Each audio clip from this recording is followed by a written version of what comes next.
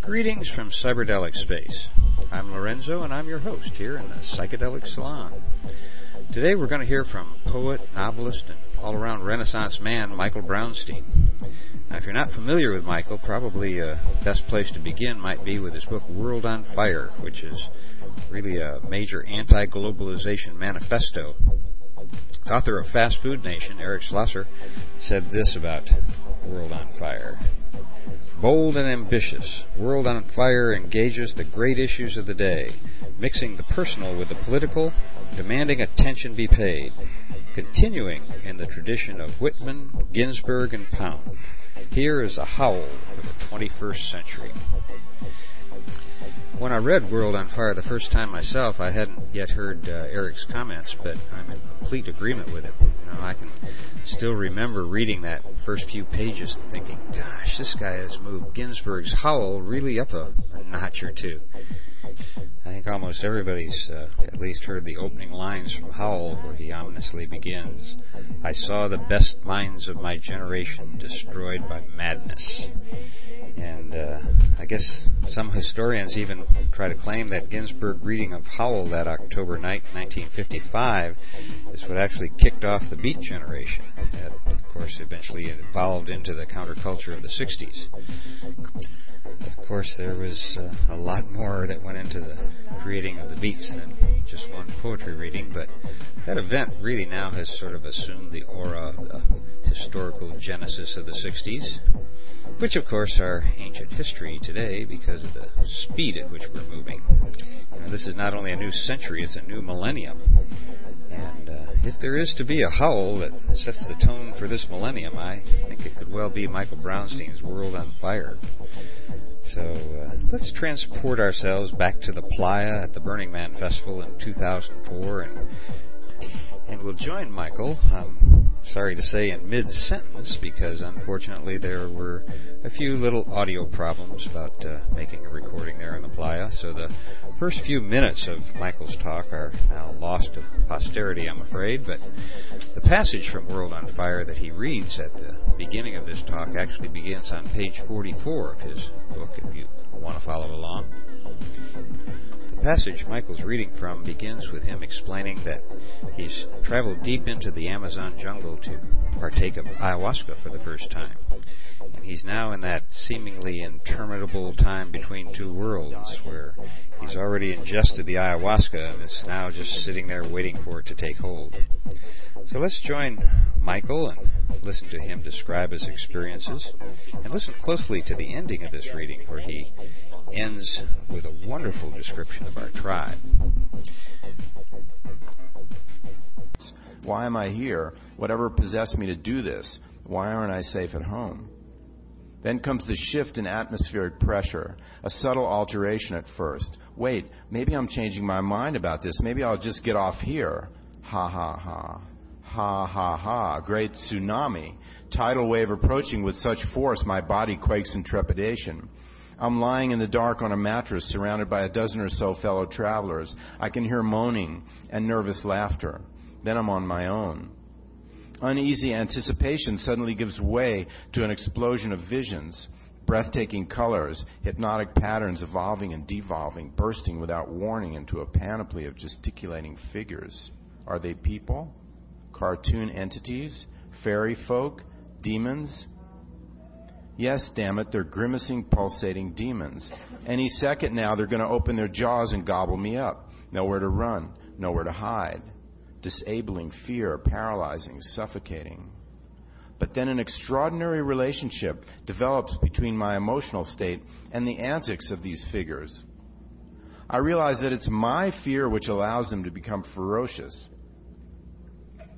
Loss of breath makes them threatening. As soon as my tension dissolves, they erupt in laughter. This titanic 3D movie which is invading me from outside, if I'm terrified, the demons are inescapable. But if I'm brave enough to breathe fully and calmly, they mutate, becoming puckish, playful, manageable. Then something further reveals itself. Several Indians appear, surrounded by light rays spraying out in all directions. I find myself in silent communion with one man in particular. As soon as we become aware of each other, I'm overwhelmed with sadness at the suffering of the planet. End times played out in monstrous unconsciousness. People seemingly entranced as the consequences of their actions burn away everything around them. Greed, violence, diseased intention, stupidity, punching holes right through life. I approach this man in his dusty, tattered poncho. I don't need words to convey my heartache. Silently I ask him, the world's being trashed, destroyed. What can I do? He responds by looking straight at me, holding my glance, not letting go.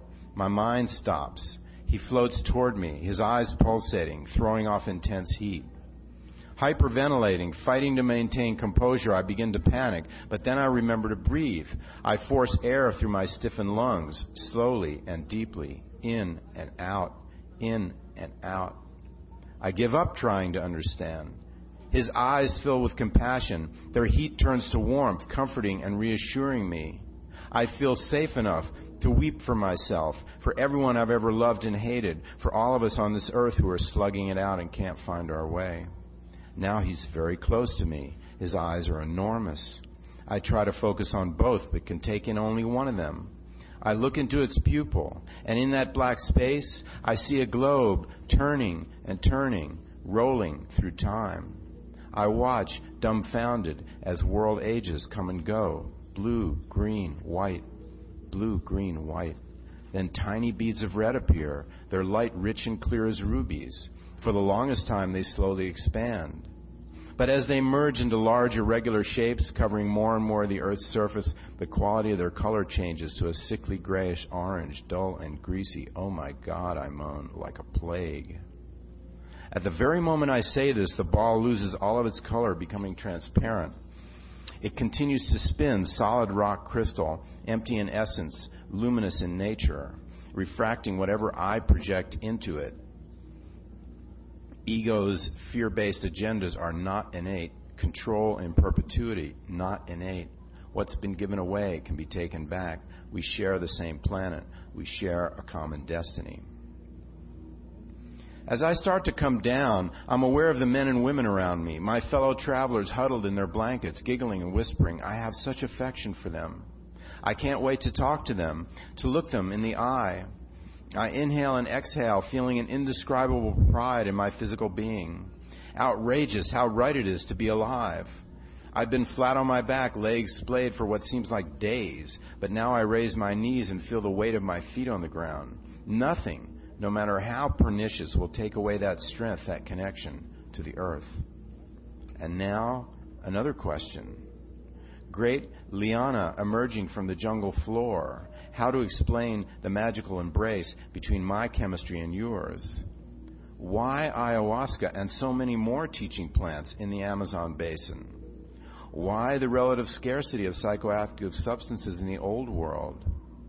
Then I remember that in prehistory's global migration, South America was the final destination. The Amazon, basically the end of the line. And there, in the trackless jungle, patiently waiting. So I sense a vast intelligence of which I am a part, witnessing in real-time empire's conflagration, seeing it, tasting it, flinching from nothing, afraid of nothing. Emerald goddess of the Amazon, heal me, mi corazón. The next morning, sharing our experiences in a circle, we're amazed to discover that at some point during the night, everyone saw the globe turning. Everyone saw the end times hit. Everyone understood why. Consensus reality is insubstantial. It's made of images and beliefs. The instant we change them, they vanish. The instant we change them, a new world appears. Fire meaning purification, cleansing, renewal. Life renewing itself, and our individual selves, our names in the phone book are following, like it or not, ready or not. We've restricted consciousness to individual egos, but consciousness has no restrictions. Human brains don't make it. A larger force is at play. The view we hold now no longer serves us. Everything going up in flames. Everything purified, renewed. Global change for the good is inevitable. competition is actually contained within a larger circle of bonding and cooperation, the way communities operated before empire and beyond the reach of empire continue to operate. Global change devouring a doomed test tube mutant, whether early this morning or sometime next week. So, thank you.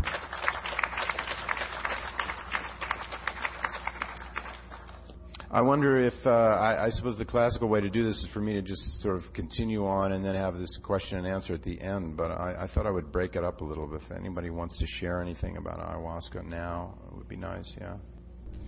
Thanks.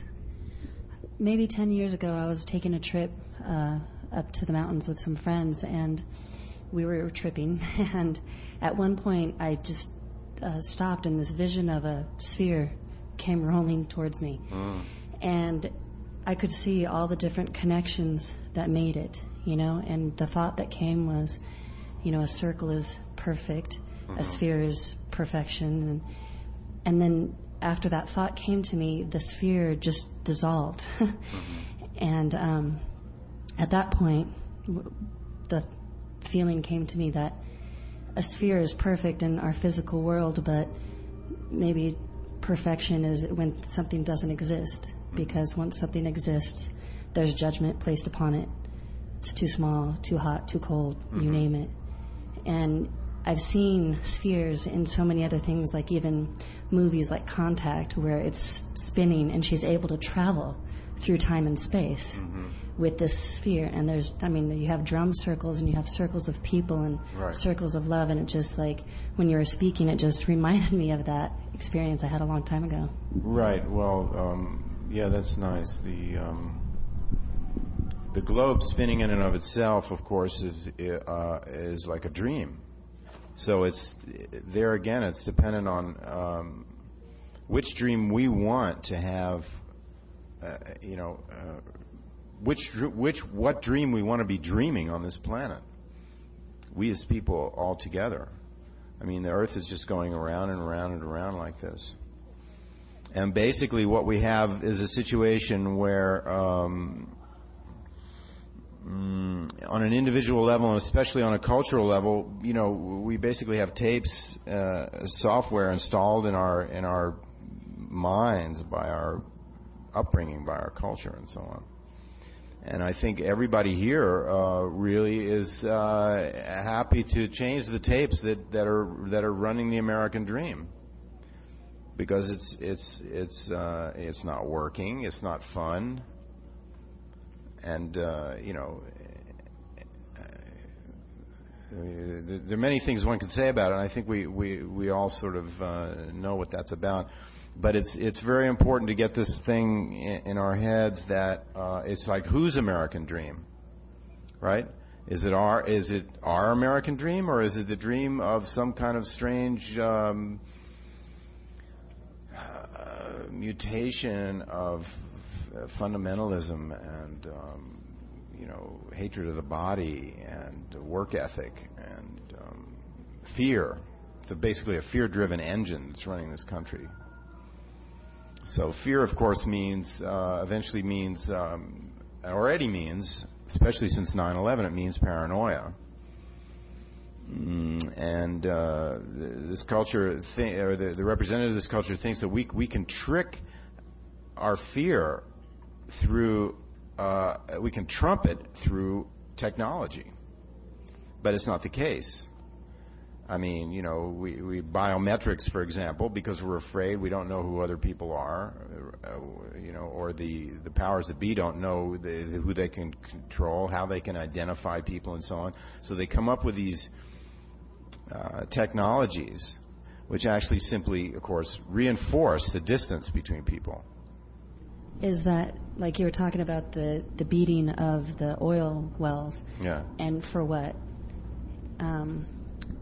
Here we have a sphere that we're putting holes into, and it's just like, the more you have, the more you need to take care of what you have, and this and that, and like just getting back down to the basics. Mm-hmm. Are you a forest tribe? Are you an ocean tribe? Right. Just getting rid of all the excess to get back to starting out, because we are kind of running out of what we've got. I mean, the really interesting thing is that this culture is so like a ravening beast, and it's really big. And at the same time, it's true that we can transform our lives and life on the planet through the power of our intention. Right? Because, as I said in there, I mean, consensus reality is made up of images and beliefs. Where the hell that section went? Consensus reality is made up of images and beliefs. It's insubstantial. The instant we change them, they vanish. The instant we change them, a new world appears. And that's what the fear is, the unspoken fear and I want to and also actually do have compassion for a lot of the people who are swallowed up by this dark vision that we're kind of working our way out of, right? But the fear underneath it is their, unspoken sense also that basically all these realities, the American dream that we have going, whatever realities is arbitrary. The point of view of the universe, it's arbitrary. These are all these relative programs that have been installed in people's mind, and I think that the people who are sort of demonically swallowed up by their vision of fear and greed and so on, they know that. I mean, that's why magical substances are illegal. Why else would they be illegal? They're not. There's no other reason. I mean, again, I think most of us we know that fact. But what it says, though, is that again, there's an element of fear involved. And just the way that they are using biometrics, for example, to try and identify people that they are afraid of, and it simply reinforces the distance and creates more sort of strangeness. Same thing holds true with the laws and attitude towards plant spirits, because the more they try to do that, the more we create something like this. We're in as a culture, we're in a really dark place. But as I was telling my friend Daniel, as I mentioned to several people, I mean, I'm older than I look, So I was around in the 50s. I mean, I was a little kid, but I was around then, and I remember how totally, how totally locked down and airless that realm was. So that even though now we have this sense of what we're doing to the planet, what we're doing to resources, what we're doing to the aquifers, this and that and the other thing, genetically modified organisms, all that sort of thing, what's going on now, and the armaments and all that. Nevertheless, when I compare it in my mind to the world in the 50s, I mean, I see this tremendous awakening, right, on every level. I mean, whether it's health food or yoga or, some sense of sexual freedom, openness, there's just so much more going on now. You can't even compare. It's like it was the dark ages then, So, with a few pioneers, Buckminster Fuller, these people like Buckminster Fuller with a dome here, and Alan Watts or whoever all. I mean, you had these pioneers and a lot of them sort of paid their dues, with their lives in certain cases. But nevertheless, I mean, now there's so much more going on. There's so much more connection. There's so much more of us, So, and I think the plant spirits have a lot to do with that. And I personally am especially connected to ayahuasca. I feel it's been my main teacher plant, and so I don't know. Again, I was wondering if anyone had any questions or comments about that plant in particular. We got back here in the corner. You may have covered this, and I apologize if you did, but I was kind of wondering what your input on ayahuasca in a current Western contextual view, seeing as it's becoming more and more prevalent. I mean, in groups like this, I don't know how many people have done ayahuasca. Let's raise our hands. I mean, it's, so if I had asked that question even probably 2-3 years ago, you probably wouldn't have gotten that response. And I'm just curious as to how you feel that spread is going to manifest. Whether, Yeah, that's an interesting question. The fact of the matter is that I personally, again, am really interested in taking substances in a more or less only in a sacred context. I mean, I'm not into doing it so much for party time, and I'm really not into too many synthetics, although I make certain exceptions, I guess. But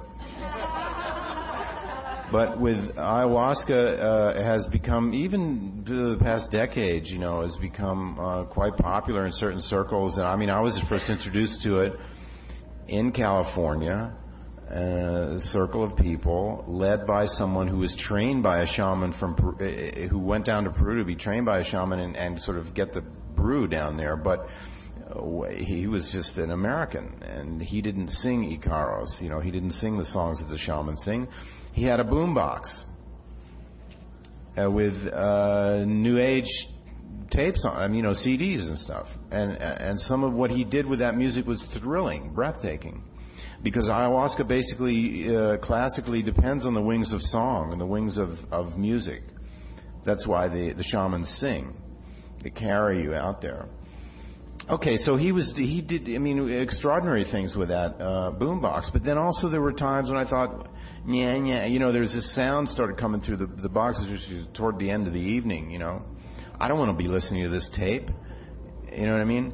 So, but I really feel that it's, ayahuasca mushrooms, for me anyway, especially ayahuasca, definitely has an intelligence and definitely sees where it's going with us. And to that degree, I think that what's happening is positive, completely positive. And because especially with ayahuasca, there's really almost a necessity to have it take place in a circle of people with someone leading it. Basically, the support or shamanic or healer role. In a singular context, like for myself, I've never done ayahuasca in a group. Done it a half a dozen times. Most of the people that I know that have done ayahuasca do not have the benefit of traveling to South America or being in a place, that has a qualified individual. Mm-hmm. And so I see a lot of young kids doing it without the sacred context, DXM mushrooms, let's do some ayahuasca, mm-hmm. And I guess that's more my question is, if I were to run into a younger individual and I wanted to impart some sort of a bit of respect to that individual, given ayahuasca, I can give them my experience, but beyond that, it becomes like almost the younger generation doesn't seem to have the same type of context. Am I right? Well, I think there? to some degree, obviously, that's true. You just said it about yourself, and there are other, as you put it, the younger generation. We got to remember, though, that the time, is always moving, and the younger generation is going to be soon it's going to be the middle-aged generation. And I think a lot of those people who, when they're 22 or 24 or what, are just trying it. I don't know how they're getting it brewed either, but whatever it is, they're trying to. But I think eventually, I think that the intelligence of the plant is going to call them to, because there's a very strong sacred context imparted as the message of the trip in the plant, of the experience. And I think that's going to, and I've seen it actually, I've seen, young people show up wanting that experience, very much wanting that. So I think that, all right, so maybe, they'll try it that way, but I think they'll be drawn into something more classical. I know it's certainly changed my life. As I say, since '92, there was definitely a message being imparted and a spirit of the plant that was extremely visceral and upfront and interested, interested in, sort of like really interested, like watching me, seeing what I was showing me, I should say also, right? And that's very humbling, to realize that there's there's more than just us and our American dream and the trip that we have, whatever trips we have going. That this planet is full of spirits, and they've been just like we try and with the broom, with the playa dust, get it all out of here, and then it comes seeping back in. The same thing with the spirits. This past century past couple centuries is, in fact, since the Enlightenment and the triumph of rationalism has been to move out all mystery, to move out all the ineffable, just get it out of the fucking way so we can get our program going. And they're just out there. No matter how far you push them away, they're right there, right? They're right there, looking on. They're waiting, and they're also not benign. I wouldn't put it that way, but interested in our welfare. So, was there anyone else who wanted to over here? And I'm sure I would never get caught. No, I'm just, if I ever tried it, I'm sure no CIA person would be there. But, I'm just wondering, because obviously it's such a religious thing. Yeah. So. Well, the fact of the matter is that ayahuasca is illegal in this country. I believe it's someone else maybe correct me if I'm wrong, but it's not the individual substances. It's not the vine. Ayahuasca is a combination of a dimethyltryptamine containing plant and an MAO inhibitor. So even though it's like totally natural, what I'm saying is that those plants are not illegal. What's illegal is the end product. Oh, okay. Yeah. But still okay. I just had to ask,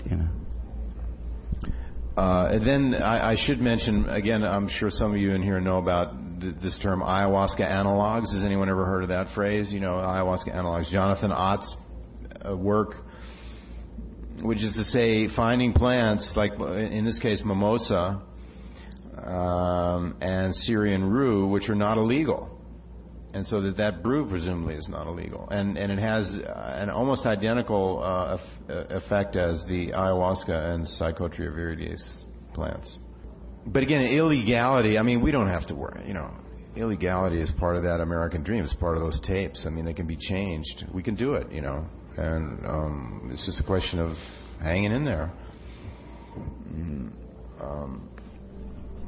When the mode of the music, Plato's thing, the mode of the music changes, the walls of the city shake, right? Which is literally true, of course. Where's that quote from? It's from Plato's, I would assume from the Republic, I don't know. I think it's from Facts of Book. Well, I remember sitting in a backyard in the early 1960s in Ohio reading Plato and coming upon that quote, so... And Thule Kupferberg was knee-high to a grasshopper. Okay, he asked shall I do it that way? Yeah, he asked, the person asked if I've had any experience smoking DMT and is it the same message? For me, I've smoked DMT a couple times, but I don't find it an agreeable experience. I don't know what word to use exactly. It's not my thing. I find it too harsh and, it's like a trapdoor opening. And then a couple minutes later, it's over.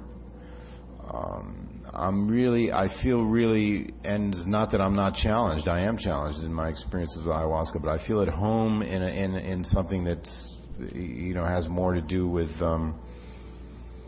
this brew that's been made for many, many thousands of years. That's another thing about the American dream, the tapes we have installed in our head, is that if you ever read people talking about quote-unquote primitive societies and so on, or if they'll even talk about something like ayahuasca, they'll say, well, this plant has been in use for at least 1,000 years, Whereas in point of fact, it goes back tens of thousands of years of human use. Or even, let's say, 100,000 years. We don't know, But it's like the culture is afraid to think in those terms. It wants to think, well, for 600 years or something, or 1,000 years.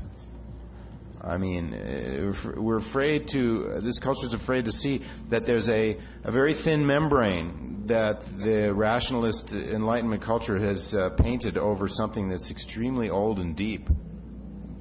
And that's what human beings have been doing on this planet for hundreds of thousands of years. They've been living in a certain way. They've been using ceremonial medicine plants.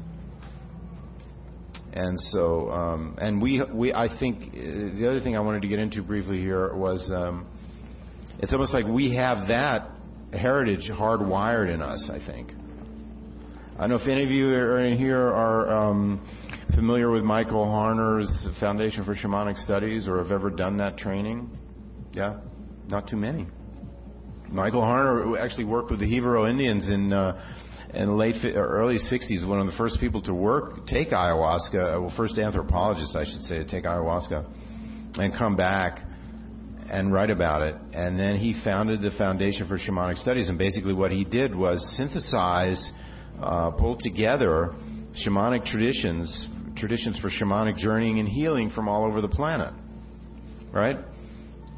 And what he came up with is kind of like very simple, all-purpose way to contact the shamanic energy and to heal. And people from all over the world have been able to do that. People who are born and raised in New York City, for example, and the only birds they've ever seen are sparrows or whatever all it is. When they get involved in shamanic training, they very quickly identify with a power animal and use that power animal to facilitate healing. And the only way this can be is the fact that this depth of experience is hardwired into us because we've been doing it for hundreds of thousands of years, and it only stopped very recently. So, I mean, it's more like that's who we are. We're tribal. I mean, you get that sense here, of course, that we're tribal people.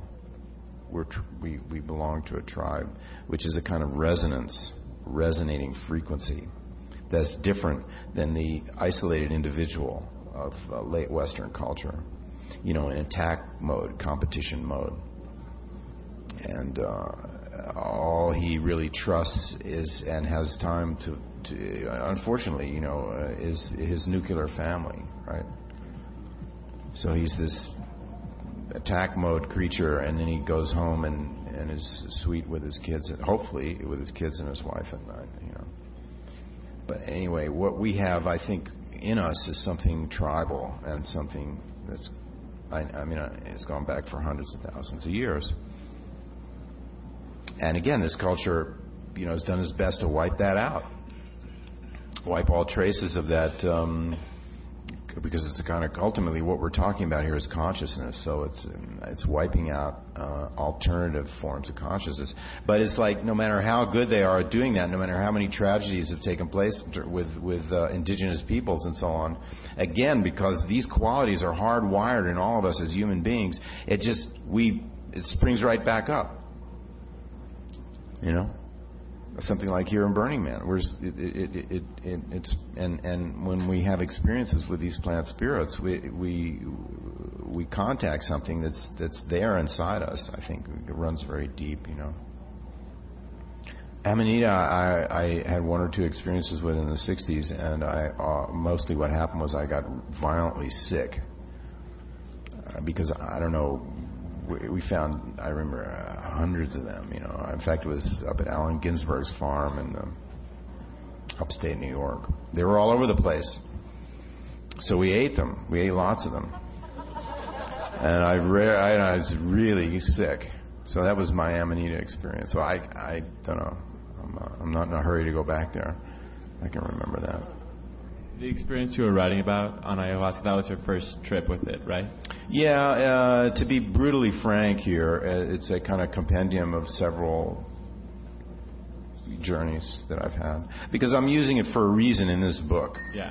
This book is mostly kind of like a wake-up call, attack, confrontational challenge to American culture, right? And so I counterbalance that with experiences with the plant spirits. And so I'm using those and certain other things in here also. But I mean, I'm using that, in that way. But basically, that central image, though, did come from my first. But you had more experiences after that, which slowly revealed more and more to you, and like you held the same vision throughout it. And having more experiences with ayahuasca helped lead you to the conclusions you have now. I suppose so. Although, that first experience was like key for me, crucial. It was like life-changing. It took a while to sink in, but it's 1992. By 1997, or somewhere in there, I mean, because I'd been a poet, and then I'd published a couple novels, and I stopped writing for a while, and I was basically got really interested in globalization in corporate culture. I don't know why is that ringing? Is that me? Oh, I wanted to say though, no, I wanted to say that because that first journey with ayahuasca gave me a very visceral, very upfront, very immediate sense of what was happening on this planet, what we as a human race or whatever are doing to this planet. I mean, I'd sort of known those. We all sort of know, we have these quotes in our heads, and we sort of know what's going on. But this was like a very visceral experience because it was the spirit of the plant speaking to me, right? So from that, but it took several years. But I got involved in the anti-globalization movement. I got involved in learning about what corporations are all about, what they're doing, what the consciousness in corporations is all about. I mean, there are many perfectly decent, good people who work in corporations, but they're all subsumed or swallowed up in a mechanism that functions to our detriment, right? So I got more and more involved in that. But to me, the two are connected. And certainly other ayahuasca journeys I've had were not necessarily, I mean, they might be, the material brought up might be personal or, right, kind of cleansing or emotional issues or what, But I would go back to that very immediate sense of plants, spirits. Yeah. Actually, that's... I'm sure some of you are acquainted with, or maybe hopefully you're acquainted with Jeremy Narby's book called The Cosmic Serpent, and which, it's really about that. I mean, he goes down into the jungle as this sort of, I think scientist, and he asks that question: how is it that out of all these tens of thousands of plants in the jungle, how is it that you came up with this combination? And the spirits talk to us. And he sort of, when he first heard that, he was almost, metaphorical, It couldn't possibly, he didn't even take it seriously. The more of course, then he got involved in taking the substance himself, but the more he spent time with the shamans there, the more he realized that's actually probably what was going on. People getting together. Mm-hmm. Like at a place like this, or in demonstrations in the streets. Yeah. It's a huge threat, and we get discouraged so often because we have big demonstrations for the war, but the war still happens. But we should not lead hard. It's so important for people to actually get together. I mean, the internet is great and all that, but in the last 20 years, popular demonstrations, just people being out in the street, have brought down a dozen governments without firing a shot. Right. So that's definitely true. You know what I'm going to do now? I didn't want to be here at Burning Man and kind of beat you over the head with some vision. A lot of this in this book is sort of detailing what the petroleum industry is all about and what the vision is, the darkness that's out there. But I think a lot of us sort of are sensitized to such a degree about all of that we're here, And but I do want to read one more section. Now, I'm picking these sections that have psychoactive substances in honor of the in honor of Burning Man's realm here. And this is San Pedro. San Pedro, is anyone in here acquainted with San Pedro, the cactus from South America? Okay.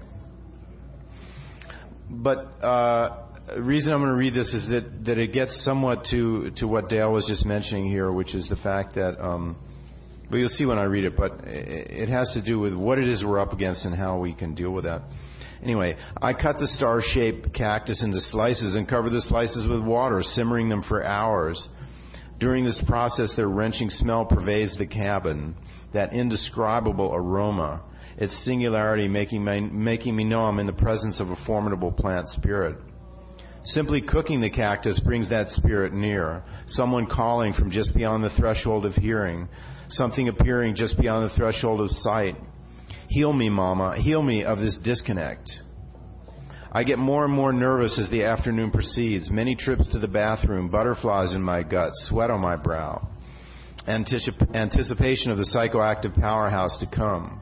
San Pedro will blow my ego apart. It will leave my identity in tatters.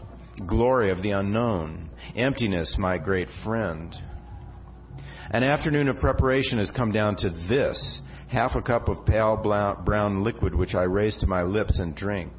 The taste is beyond bitter, impossible to gag down, but I do. Time passes and my body starts to feel inhabited, tentative, as if the atmospheric pressure in the entire universe dips and changes. Suddenly fear gives way to anticipation, acceptance. I look to rejoin the ancient ones, those who came before. I look to leave the toxic comic book of consensus reality far behind, my taste for the infinite quenched again at last. Maybe this time, Spirit, you'll answer my question. Teach me how to survive the collapse which surrounds me in every direction, on every level, at every step. Make me strong enough to dismantle the demon. Heal me, Mama. Blow me away. And Spirit tells me this. To dismantle the demon, you have to turn and face him, because the demon eats your non-awareness. He drinks your complacency. Either you turn and face him, or he's on your back forever. Not only face the demon, but swallow him whole. But eating poison is impossible without guidance. To teachers, both human and plant spirit, I offer my gratitude. Their shower of blessings protects and instructs me. Their gift to me, mind's empty nature. Their gift to me, fearless presence in the midst of conflagration. And the demon's solidity becomes my creation. Evil loses its power. Despair no longer seduces. Faced with the end times, I'm renewed, energized, empowered by realizations I'd never have otherwise. I experience hell realms without hesitation. No more exciting time to be alive than now. So don't lose heart. Take courage as we enter the dead zone, where planetary decimation is disguised as unprecedented material well-being. We'll watch, disbelieving, while millions of people are given mysterious new identities. We'll listen to canned music distract drunken revelers in surfside vacation colonies, while those locals not employed as security stare open-mouthed from the other side of barbed wire fences. None of this registering in suburbs back home, where overfed families bicker like strangers, then line up at the multiplex to watch glacial rituals of dismemberment and sexual predation. We'll swallow all this and more, remaining self-possessed, remaining present, until gradually the demon will shrink like a tumor in spontaneous remission, and the space for a new life will appear. Thank you.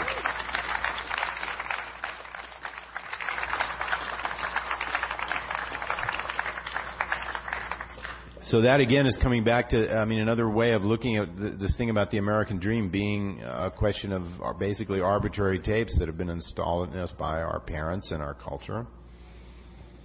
And the same thing holds true for the demons that are out there. The demons are basically our own creation. And as long as we run away from them, they just get more and more fearsome. But when we turn and face them, they disappear. So I've kind of come more or less to a close of what I was going to read from my book. face them, meaning instead of being afraid, just looking them in the eye. I mean, who are they really, to some extent? You know, there's a Felicitas Goodman book. She was, I don't know, she's still alive, called What About Demons? It's actually a pretty great book. So what about demons? I wonder. Do we believe in the existence of demons? Are they our own creation, or are they for real? Right? I mean, the Tibetans sort of have it both ways. They say, you know, all of our experience is mental projection, right? But when you do chud practice in the charnel grounds, the demons that appear to you, they say, are real. I think that there's two types of demons.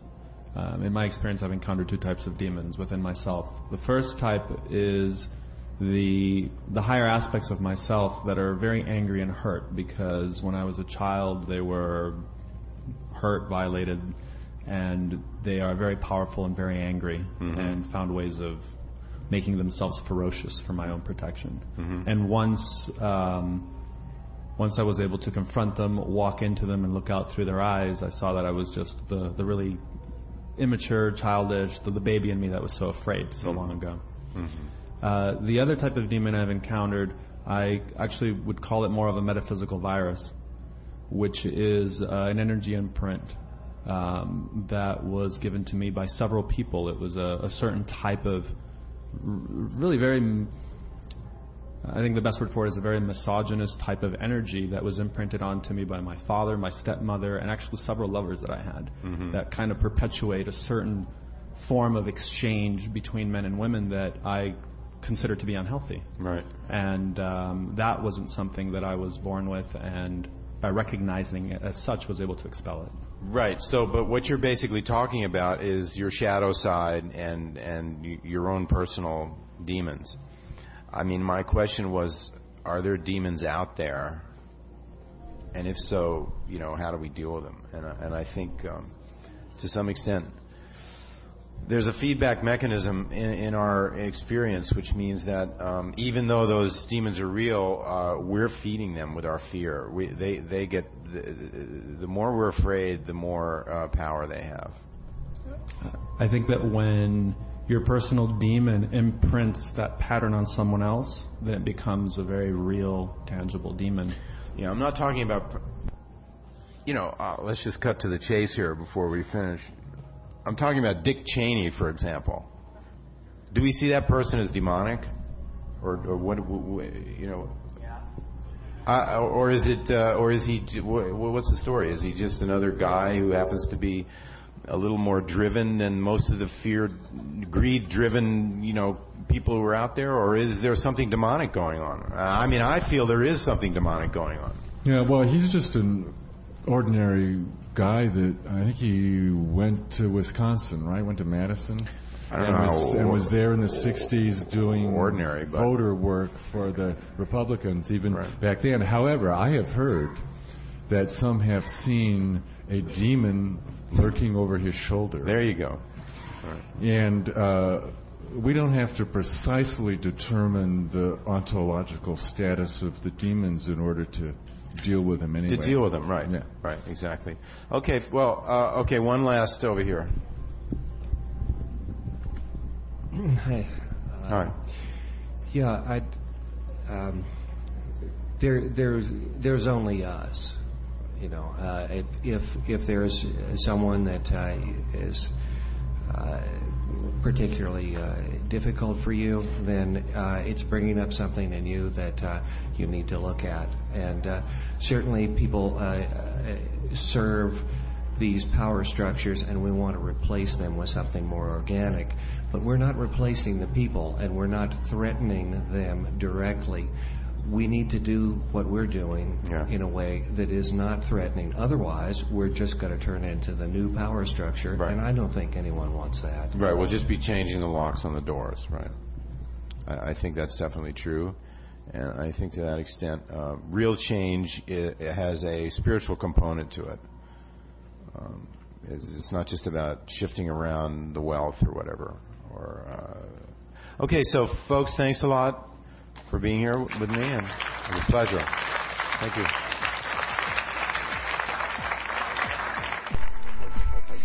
I wish there was more time to discuss World on Fire, but you can't really beat the experience of reading it aloud for yourself. I think reading it aloud is where the real power of this book comes through, by the way.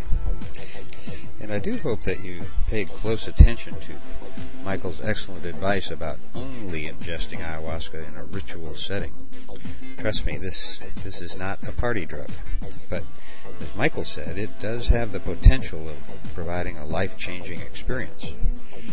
And used properly, I think ayahuasca is perhaps one of the greatest teachers about how to live on this planet that you're going to find.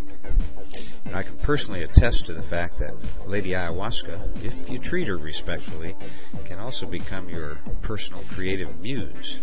In fact, large sections of my book, The Spirit of the Internet, were essentially revealed to me during ayahuasca journeys. For that, I am forever in her debt. And as much as I'd like to read some of my favorite quotes from World on Fire, I'm going to have to bring this session of the Psychedelic Salon to a close. Thanks again to Jacques, Cordell, and Wells of Chateau Hayuk for the use of their music here in the Psychedelic Salon. Really appreciate it, you guys. Thanks again. And I hope you'll be joining us in the next Psychedelic Salon when we'll bring you a talk by Bruce Damer that's titled The Day the Universe Becomes Conscious. I think you're going to find Bruce's futuristic thinking very much to your taste. And for now, this is Lorenzo, signing off from Cyberdelic Space. Be well, my friends.